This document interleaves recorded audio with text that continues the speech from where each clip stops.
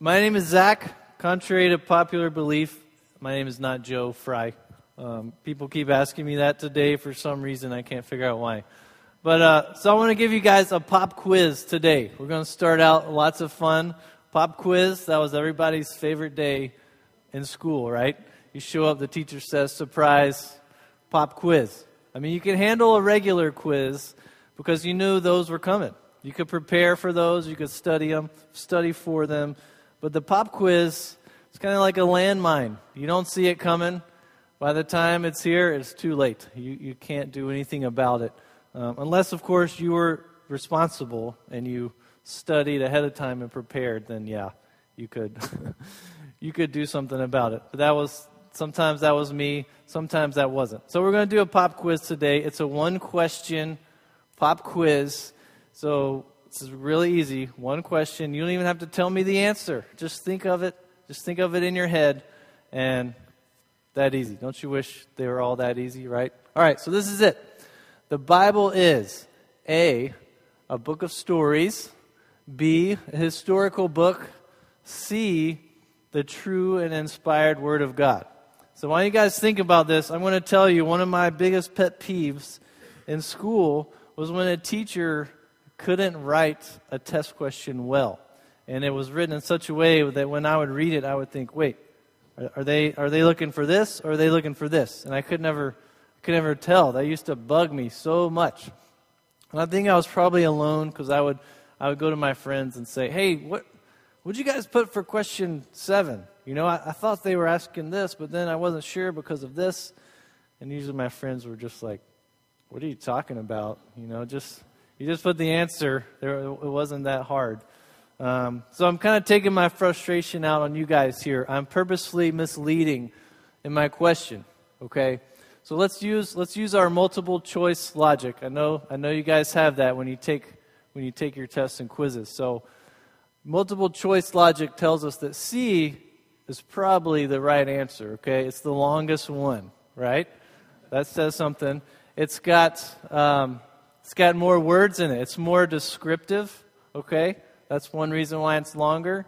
It also brings God into it, okay? So to answer A or B, it's kind of like you're saying, well, if I say A or B, then I guess I'm saying the Bible isn't the Word of God. So A and B seem true, but C seems more true. It's kind of, what do I do, right? Do you guys feel what I'm feeling when I'm talking about badly written test questions? All right, so I'm kind of tricking you guys here. There's another answer. The answer is D, all of the above, okay? So, all right, somebody got it right. Awesome. If you didn't pick D, don't worry. You were at least partially right. So yeah, the Bible is the true and inspired Word of God. Most of us know that. We believe that. It's also a historical book. Okay, the events in the Bible, they actually happened.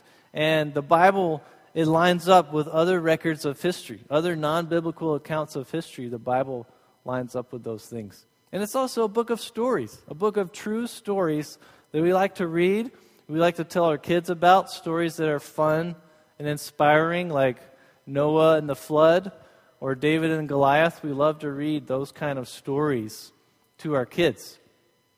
But the Bible is also full of stories that are just plain weird, all right? Stories that, when you read them, they're violent. There are gruesome details. Stories filled with debauchery. Stories that when you read them, you think, why in the world is this story in the Bible? Why did God choose to make this part of His Word? It makes no sense to me. But that's what I like about the Bible. The Bible, it doesn't hold back. You know, warts and all. It tells everything. Take David, for example. When David was a kid, he would kill lions and bears with his sling. When he was a teenager, that's when he faced Goliath and killed this giant guy and cut his head off. And he went on to be the greatest king of Israel. God handpicked him. God even called him a man after His own heart. That's saying something if God calls you a man after His own heart. But then, he also committed adultery with a woman, got her pregnant, tricked her husband into coming home and sleeping with her to cover it up, but the husband wouldn't do it, so he had the guy murdered. Okay, so the Bible doesn't hold back. Even on its greatest heroes, it still tells the good, the bad, and the ugly. So we're going to read one of those types of stories today, one of those weird stories that you just think, why is this in here? It's in Acts 12 where we left off last week. If you don't have a Bible, you want to follow along, you can raise your hand. We'll get you one. Those are our gift to you. You can keep them, take them home with you. We're going to be reading Acts 12, verses 20 through 24. Now Herod was very angry with the people of Tyre and Sidon. So they sent a delegation to make peace with him because their cities were dependent upon Herod's country for food. The delegates won the support of Blastus, Herod's personal assistant, and an appointment with Herod was granted. When the day arrived, Herod put on his royal robes, sat on his throne, and made a speech to them. The people gave him a great ovation, shouting, "It's the voice of a God, not of a man." Instantly, an angel of the Lord struck Herod with a sickness because he accepted the people's worship instead of giving the glory to God. So he was consumed with worms and died. See what I'm talking about? That's pretty weird. Meanwhile, the word of God continued to spread, and there were many new believers. Let me pray for us. God, we thank you for your word. We thank you that it has the good, the bad, and the ugly, Lord, that you didn't hold back when you were giving us the truth about the gospel and about the history of your people, Lord. God, we pray that you will speak to us this morning through your word and that we can go home and know your plans for our life, and we can apply what we have learned, what we have heard from you to our lives, Lord. We ask this in Jesus' name. Amen. All right, so this is a weird story, right? This guy, Herod, he gives a speech. The people call him a god. They think it's so great. This guy must be a god, not a man. Herod, he accepts that praise. He doesn't in return say, "Oh, no, not me. Don't praise me. This God should get the glory." Instead of saying that, he accepts the praise. God smites him, essentially, and he was eaten by worms. And it's not talking about the natural decomposition that our bodies undergo when we're buried. It's not saying they buried him and then over time the insects and the worms came and ate his body. That's not what it meant. I mean, he was struck instantly with a disease, and within days his body was consumed by worms.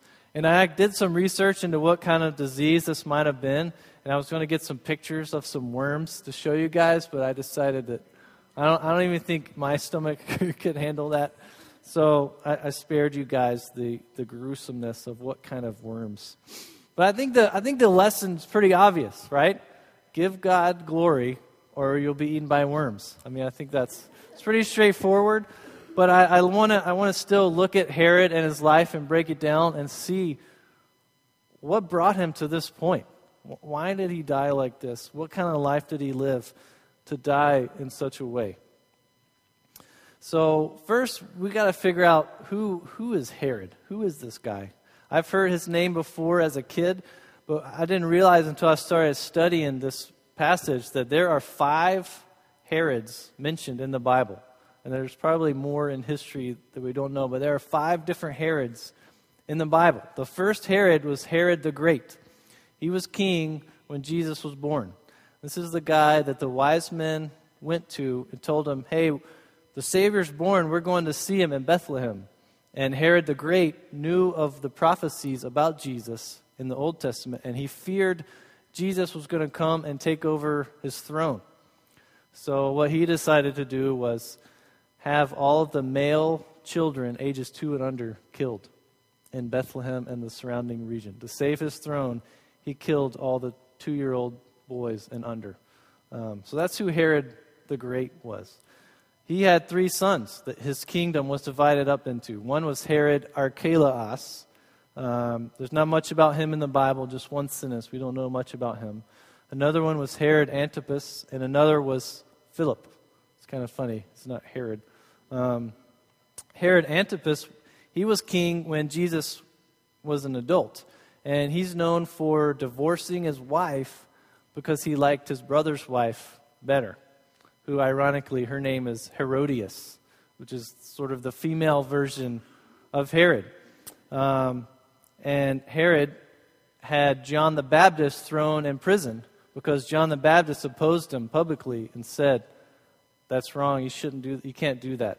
You can't divorce your wife and take your brother's wife." So he didn't like John the Baptist, threw him in prison.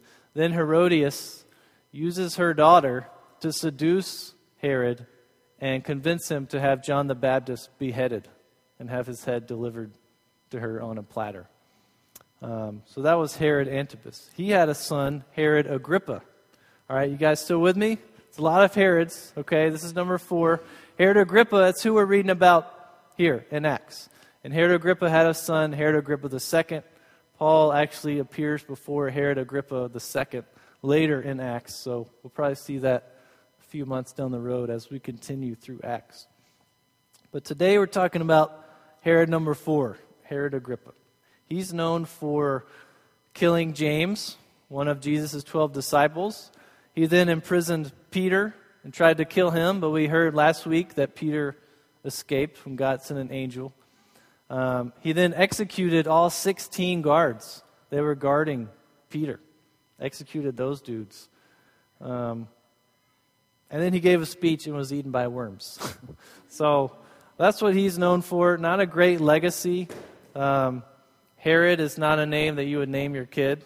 Okay, that'd be like naming your kid Hitler or Charles Manson Smith or whatever your name is. Herod doesn't have a great legacy. Very, very violent history with the name Herod. Now I want to go back a little earlier in Acts 12 and see what else we can learn about Herod. So if we look at the first verse, Acts 12:1, this is before Peter was put in prison. Last week we heard how he was put in prison and escaped. This happened before. And Acts 12:1 tells us that Herod laid violent hands on some who belonged to the church. And we don't know why he did that. It could be that he hated Christians. It could be that he wanted to sort of squelch their efforts. They were growing rapidly and he wanted to do something about it. We don't really know. In the next verse, we see that violence start to play out. 12:2 is where he has James killed. Okay.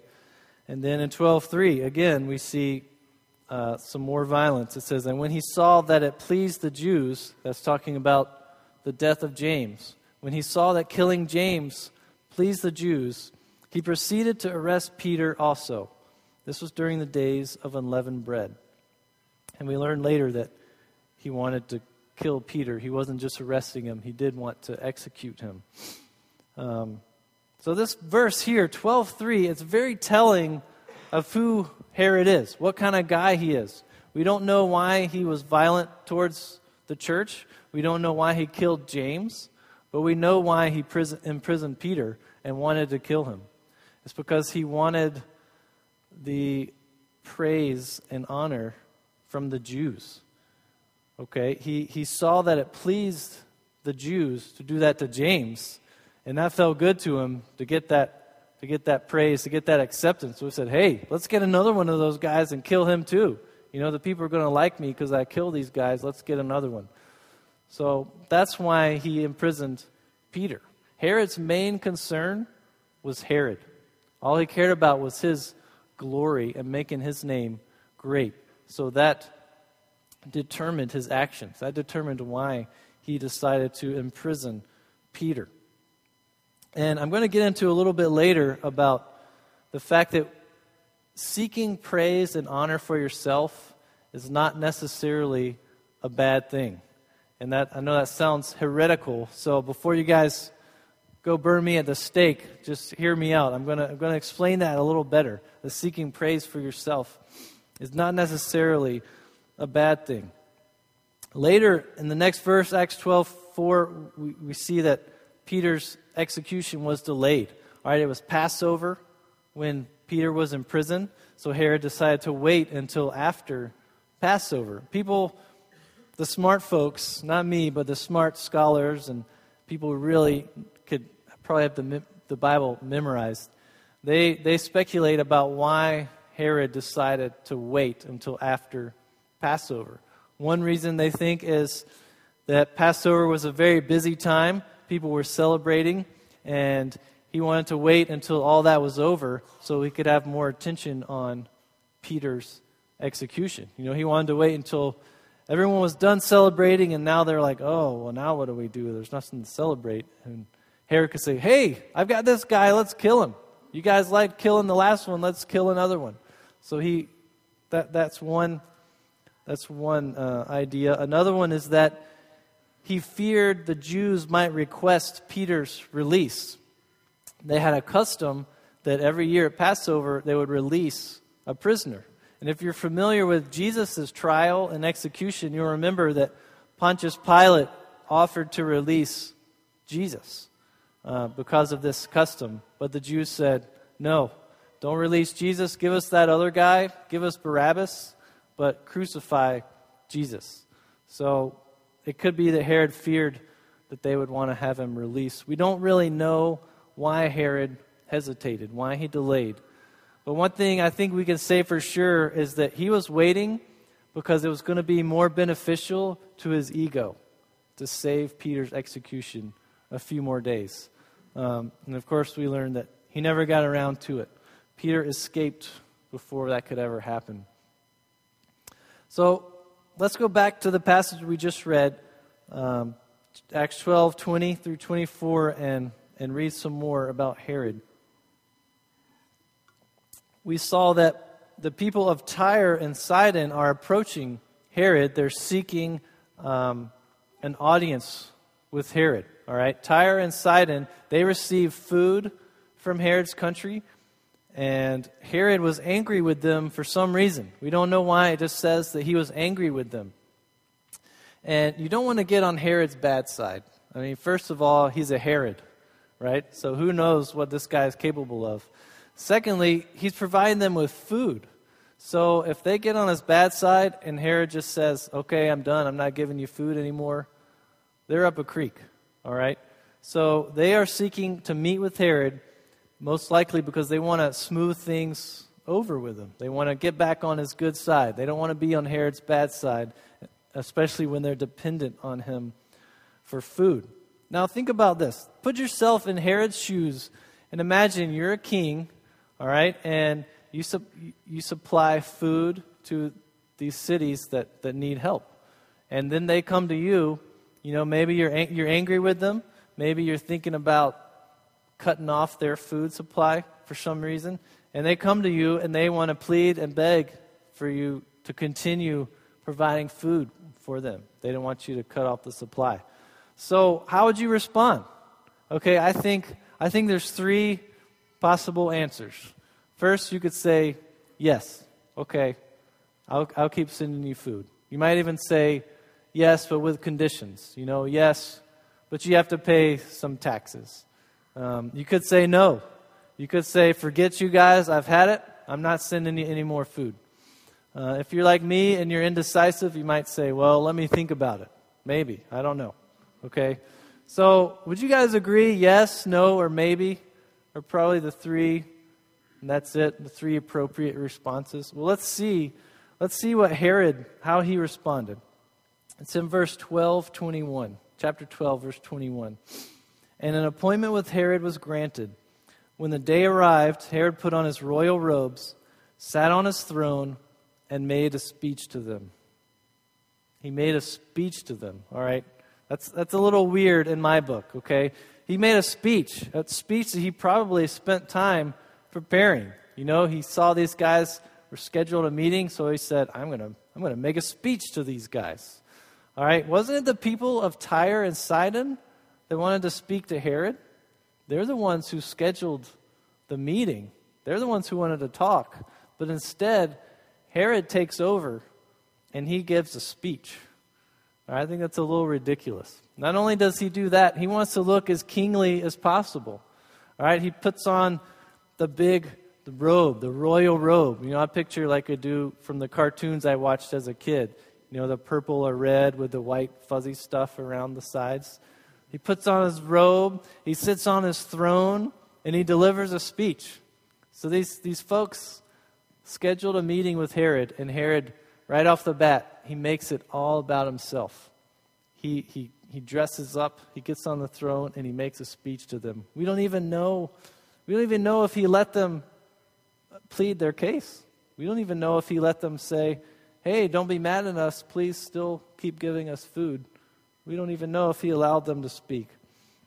So right off the bat, he made it all about himself. And of course, we read how the people responded in 12:22. They gave him a great ovation, shouting, "It's the voice of a God, not of a man." So the people of Tyre and Sidon saw this as an opportunity to brown nose, I think. He gave the speech, and they said, well, he's not letting us say anything. Let's tell him how great he is, and hopefully he won't be mad at us anymore. Let's call him a god. He's like a god, not like a man. And then we know what happened. Instantly, an angel of the Lord struck Herod with a sickness because he accepted the people's worship instead of giving the glory to God. So he was consumed with worms and died. So Herod was being called a god, and he loved it.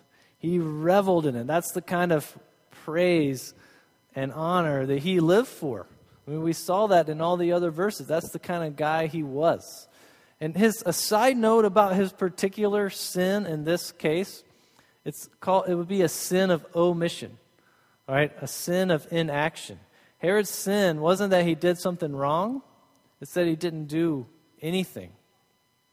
By not doing anything, he defaulted to accepting the people's praise for himself instead of giving glory and honor to God. And we see this type of sin in the Garden of Eden with Adam and Eve. All right, the serpent tempted Eve, and she ate the fruit. So her sin was commission. She committed a sin. But Adam's sin was omission. Genesis tells us Adam was right there. He was with her, and he did nothing. Adam didn't do anything. He watched his wife eat the fruit. He watched his wife break the one command that God had given them. So Eve's sin was an action. Adam's sin was inaction. He stood there like an idiot while his wife broke the one command. And it's the same with us today. It's the same today. Women are tempted more often with sins of commission, sins of action. Men are more tempted with sins of inaction, omission. Us men, it's easy for us to sit around on our duff and do nothing while our friends, our family, our wives, our kids, while their lives crumble all around us. We just sit around and we do nothing, just like Adam did, just like Herod did. I think in the end, Herod's death was very appropriate. I mean, first of all, he's a Herod, he had it coming, all right? God humbled him good. That's what I would say. He humbled him good. He took away his prized prisoner, Peter. He arrested Peter. He planned to wait till after Passover to execute him, make it a big deal. But God took Peter away, so he couldn't do that. And then he killed Herod, obviously. And he was eaten by worms. Worms. I mean, that's the most gentle creature I can think of, except for maybe puppies or baby bunnies, So he was humbled. And then finally we saw in 12:24, it said, meanwhile, the word of God continued to spread, and there were many new believers. So Herod did nothing to stop the advancement of God's kingdom. Okay, there were many new believers. Herod wasn't getting in the way. So even what he did do, it was nothing. It was just a blip in history. So I said earlier, it's okay to seek praise and glory for yourself. Now, if that's true, what was wrong with what Herod did? Because he was certainly seeking praise and glory for himself. But what the Bible teaches us that we should seek praise and honor for ourselves, but we shouldn't seek it from people. We shouldn't seek it from man. We should seek it from God. And turn with me to John 12, and I'm going to read exactly what that means. It's a concept that we don't really hear a lot about, that we should seek praise and that we should seek it from God. But I want to get into that a little more. I'm going to read John 12, verse 42. This is John speaking. He's kind of giving us an update about what's going on since Jesus has been around. Jesus has been preaching. The gospel's going out. It says, many people did believe in him, however, including some of the Jewish leaders. But they wouldn't admit it for fear that the Pharisees would expel them from the synagogue. So a little background here. Jewish leaders, it's a big deal that the Jewish leaders were believing in the gospel, all right? That's something that didn't really happen. They were pretty set in their religious ways. They had high positions at the synagogues. They taught there. They had people under them. They were respected by men. They were highly regarded by men. And when they believed the gospel, it's a big deal. But it says that they wouldn't admit their belief for fear of getting kicked out of the synagogue. They were afraid of getting kicked out of their club.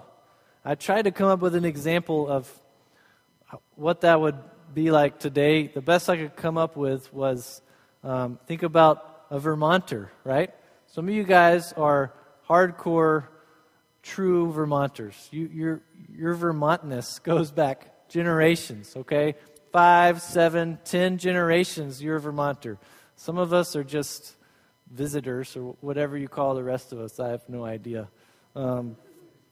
But imagine you're a Vermonter, a true Vermonter, and you did something, and the governor says, you can no longer call yourself a Vermonter. You're out of here. Move out of our state. You can never come back. Your family can never come back, and you can never claim the title Vermonter again. That would bring people to tears, I think. All right. Some people really hold on to that title, that identity. And to lose that is to lose who they are. That's how it was with the Jewish leaders. They had a lot of identity in who they were in the synagogue. And to get kicked out of there, to them, was a big deal. They were losing who they were. And we learn in the next verse why that is. In John 12:43 it says, "For they love human praise more than the praise of God." They were afraid of talking about their belief because they were afraid of losing the praise, the regard, the honor that they were getting from their fellow Jews. They were afraid of losing that. And they loved that more than they loved getting praise and honor from God. They were just like Herod. They were so blinded by the honor that they kept getting from people that they didn't know that there was a much greater, a much bigger honor out there that comes from their Heavenly Father. Let's read further about this earlier in John chapter 5. This is actually Jesus talking. He's talking to some Jews that were persecuting him. He says, "No wonder you can't believe, for you gladly honor each other, but you don't care about the honor that comes from the one who alone is God." I think what Jesus says here is very insightful. That's usually how it goes. That's how Jesus is. He's a pretty smart guy. But he tells these Jews, you guys don't believe because you're too busy honoring each other. You don't believe because you're too busy looking for honor for yourselves from each other, and you're missing out on the honor and praise that come from God. And notice he says the honor and praise that come from God. This is not honor and praise that we give to God. A lot of us know that we should honor God and we should praise God. But Jesus is talking about honor and praise that come from God. God honors us and praises us, and that's the type of honor and praise that we should be seeking for ourselves, not the type that comes from men.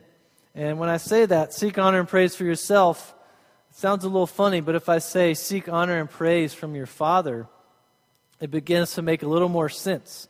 And I know a lot of us didn't have fathers, or we had terrible fathers, useless fathers, fathers full of sins of omission.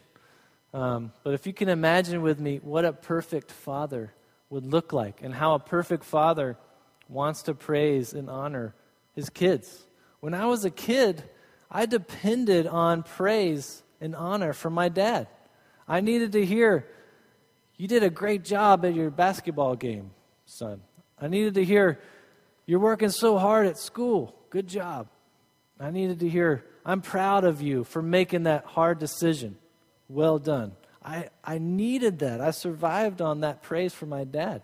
Not only did I need it, I sought it out. I went to look for that praise. I made decisions and I did actions because I knew that certain things would garner praise from my Father. That determined how I lived my life because I knew I could be rewarded by praise from my Father. And God is the same way. He's our Heavenly Father. He wants to praise us, and He wants us to seek praise from Him, just like a child would seek it from his own father. Now, my sons, I have 3 sons. They come to me all the time. Well, 2 of them come to me. One he crawls to me. But they love to draw. They love drawing pictures. And they'll bring me a picture. Daddy, look at this car. Look at the car I drew. I'll look at it and I have to kind of squint and be like, yeah, that's a good car. I see it. I see the wheels or whatever. But I love telling them, that's a great car, buddy. You did so good. Can I have that? Can I hang it on the wall? And they're already excited when they come to me because they're so proud they drew this picture. But when I tell them, man, that's a great picture. You did awesome. You're a great drawer. Their face, it just lights up. I love seeing that. I love to tell them that they're doing a good job. And it's the same way with God. He's our Heavenly Father. He loves us like that, except He loves us perfectly. He loves us how a perfect Father would love us. And He wants to praise us and honor us and encourage us just like a perfect Father would. And when He does that, when we get that praise, it motivates us to want to give our best. It motivates us to want to work hard and to do it with joy. It motivates us to want to give our best joyfully for Him and for His glory. It does a lot. It's a multifaceted, multi-purposeful praise. And Jesus said that it's a necessary thing for belief. For us to believe the gospel, we have to seek this praise. He told the Jews, you don't believe because you're seeking this praise in the wrong place. You're seeking praise from men instead of from God. And that's why they didn't believe. So not only does the praise motivate us, it also is it's a requirement. It's an essential ingredient to believe the gospel. So I covered the what. What should we do? We should seek praise and honor from God, not from men. Why should we do it? It motivates us. Okay? It causes us to want to try hard. Just like I wanted to hear my dad say, good job, buddy. I wanted to hear that, and it would cause me to act in a certain way. It's the same way with God. And it's a necessary ingredient for belief, to believe the gospel. But what does that look like? How do we do that? How do we seek praise from our Heavenly Father? For some of us, it's a little difficult because it's not a real human father that we can look at and talk to. As some of us, it's hard to grasp the idea that God is our Father. So how do we do that? Well, first, we have to understand who we are. We have to get our identity in who God says we are, not in who the world says we are. We have to know that we are who God says we are. And the world says we're a lot of things. And some of those things, they're positive. They could be good. The world might say, you're a hard worker. Okay, the world might say, you're beautiful. It might say, you're a good student, a straight A student. Or you're a good soldier. Thanks for fighting for our country. The world says some good things. But the world also says some terrible things. The world tells us, you're not good enough. You're ugly. You're fat. You'll never amount to anything. You'll always be a screw-up. That's what the world tells us. But that's not who we are. That's what the world says we are, but that's not who we are. We are who God says we are, and that's all that matters. It doesn't matter what the world says. It matters what God says, who God says we are. And He says we're His children. He says we're His heirs. We are children of the King and the Creator of the universe. We're His children. We were created in His image. We bear His image. We reflect His glory. We are image bearers of the King of the universe. That's who we are. We're not screw-ups like the world says. We are image bearers of the Almighty God. We're His sons and heirs to His throne. That's who God says we are. Even Paul in Corinthians, Paul reminded the Corinthians that God chooses the people that the world considers foolish, the people that the world considers powerless and despised, the people that the world considers nothing. I like to sum all that up and say rejects. God uses the rejects, and He does that because it brings Him glory. He uses what the world considers rejects because it brings Him glory. I think about when Ben's family, my family, moved up here, we were considered rejects, and I think we still are to a lot degree. People were saying, who are these two young southern blonde-headed boys coming up here to start a church? That'll never work. They'll be gone before you know it. But look what God has done with rejects, all right? He used us rejects to build this church. And we can't take credit. We're the rejects. He used us. He worked through us. And it brings Him glory. And it also, when He uses rejects like us, it gives Him an opportunity to speak truth to us and tell us who we really are. To tell us that we're His sons. That we're not rejects like the world says. That we're His sons. That we are pure, that through Christ we are pure and spotless, and that through Christ we can accomplish anything. We're not screw-ups like the world says. We're His sons. So first we've got to understand who we are, who God says we are, not who the world says we are. Secondly, we've got to understand that He is our Father, and we're His children. All right, we have the same inheritance as Christ. Christ is His Son. He adopted us, and we have the same rights as Christ, the same inheritance. He treats us as His children because He adopted us into His family. He is a perfect Father. He's not like an earthly father. He's not absent. He's not full of sins of omission. He's a perfect present Father. He wants to protect us. He wants to provide for us. He wants to praise us. That's who God is. He's our perfect heavenly Father. So we've got to realize that He's our Father. And thirdly, we've got to become like little children. Jesus said, if we don't become like little children, we'll never enter the kingdom of God. We've got to take on the mind of a little child to really understand who we are. I mean, think about a child seeking praise from his dad. A child's going to say something like, Daddy, did I hit the baseball good? Did I run really fast, Daddy? Did I do a good job protecting my little sister, Daddy? That's how a child is going to think, and we have to take on that mindset. We have to have the mind of a child. And when we do, we can ask God questions like, did I serve you well, Daddy? Did I make good decisions that were in line with your will, Daddy? Did I do a good job fighting off that temptation, Daddy? Did I do a good job leading my family and leading my kids, Daddy? That's the kind of questions we should be asking God. That's the mindset we should have if we take on the mindset of a child. And God wants us to seek His praise like that. He wants us to seek that honor. And just like a perfect Father, He wants to honor us, and He wants to praise us as His children. Let me pray for us. Father, we thank You that You are indeed perfect. We thank You that You love us, God, without any conditions, God, an unconditional, perfect love. We thank You that You are not absent, that You are always present in our life, and You want to praise us, and You want us to seek Your praise, God. God, teach us to seek Your praise. Teach us what it looks like to seek honor from our Heavenly Father and to seek praise from our Heavenly Father, God. Help us to not be so distracted and so caught up in the praise of men. God, it's of no value to us to hear what the world says about us, Father, but we want to find value in who You say we are, God.